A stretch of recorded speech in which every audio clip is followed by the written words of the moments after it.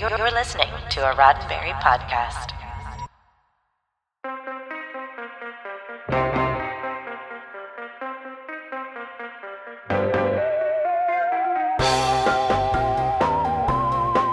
I'm Jessica Lynn Verdi, and this is your SciFi5, 5 minutes of science fiction history for August 9th. She's played a skeptical FBI agent, Margaret Thatcher, and David Bowie, just to name a few. Today, we celebrate the birthday of the one and only Gillian Anderson. Gillian was born in Chicago but was raised in London until the age of 11 before returning to the States and settling in Grand Rapids, though still returning to London in the summers. Because of her Atlantic crossing upbringing, she can still, to this day, switch between a British and an American Midwestern accent faster than you can say Bob's your uncle. Now, while we all know Gillian for her dramatic roles, when she was growing up, she was known for a different kind of drama. Gillian was a bit of a hellraiser in her early teens, a big Dead Kennedys fan. She rocked the typical punk goth look of shaved sides, a nose piercing, and all black clothes, which is pretty rad. She was, however, voted by her classmates as most bizarre girl and most likely to be arrested, which turned out to be true after she was arrested for breaking into the high school on graduation night to glue the locks of the doors.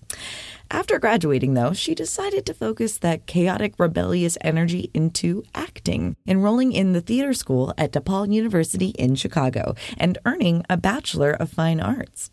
She then moved to New York and found some success on the stage, even winning the 1991 Theater World Award for Best Newcomer. Following that, she moved to LA to break onto the silver screen, landing a role in the Karen Allen film, The Turning.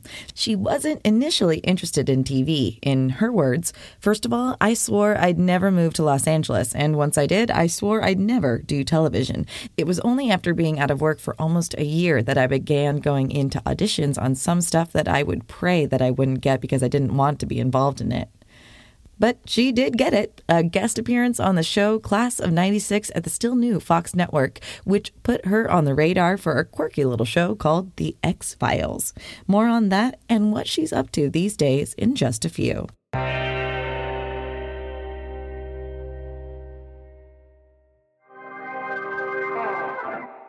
Despite her disinterest in pursuing a career on television, Gillian Anderson fell in love with the role of Dana Scully as soon as she read it. She was happy to see a strong, independent, intelligent woman as a lead character.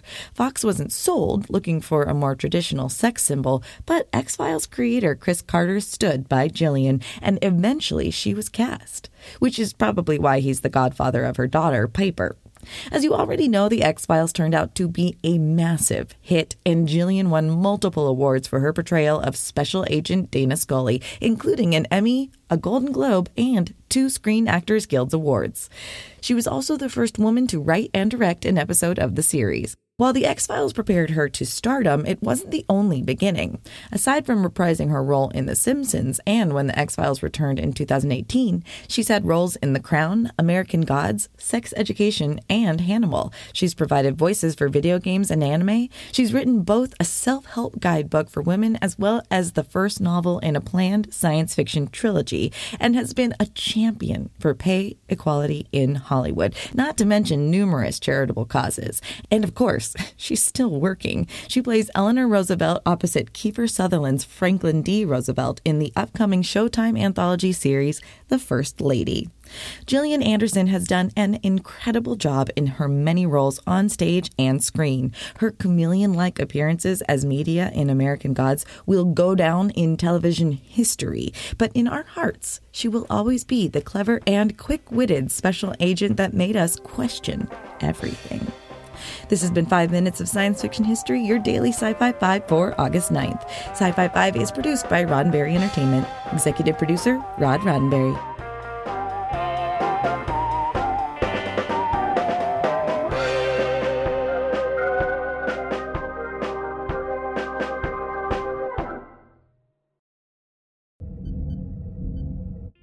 This is a Roddenberry podcast. For more great podcasts, visit podcast.roddenberry.com.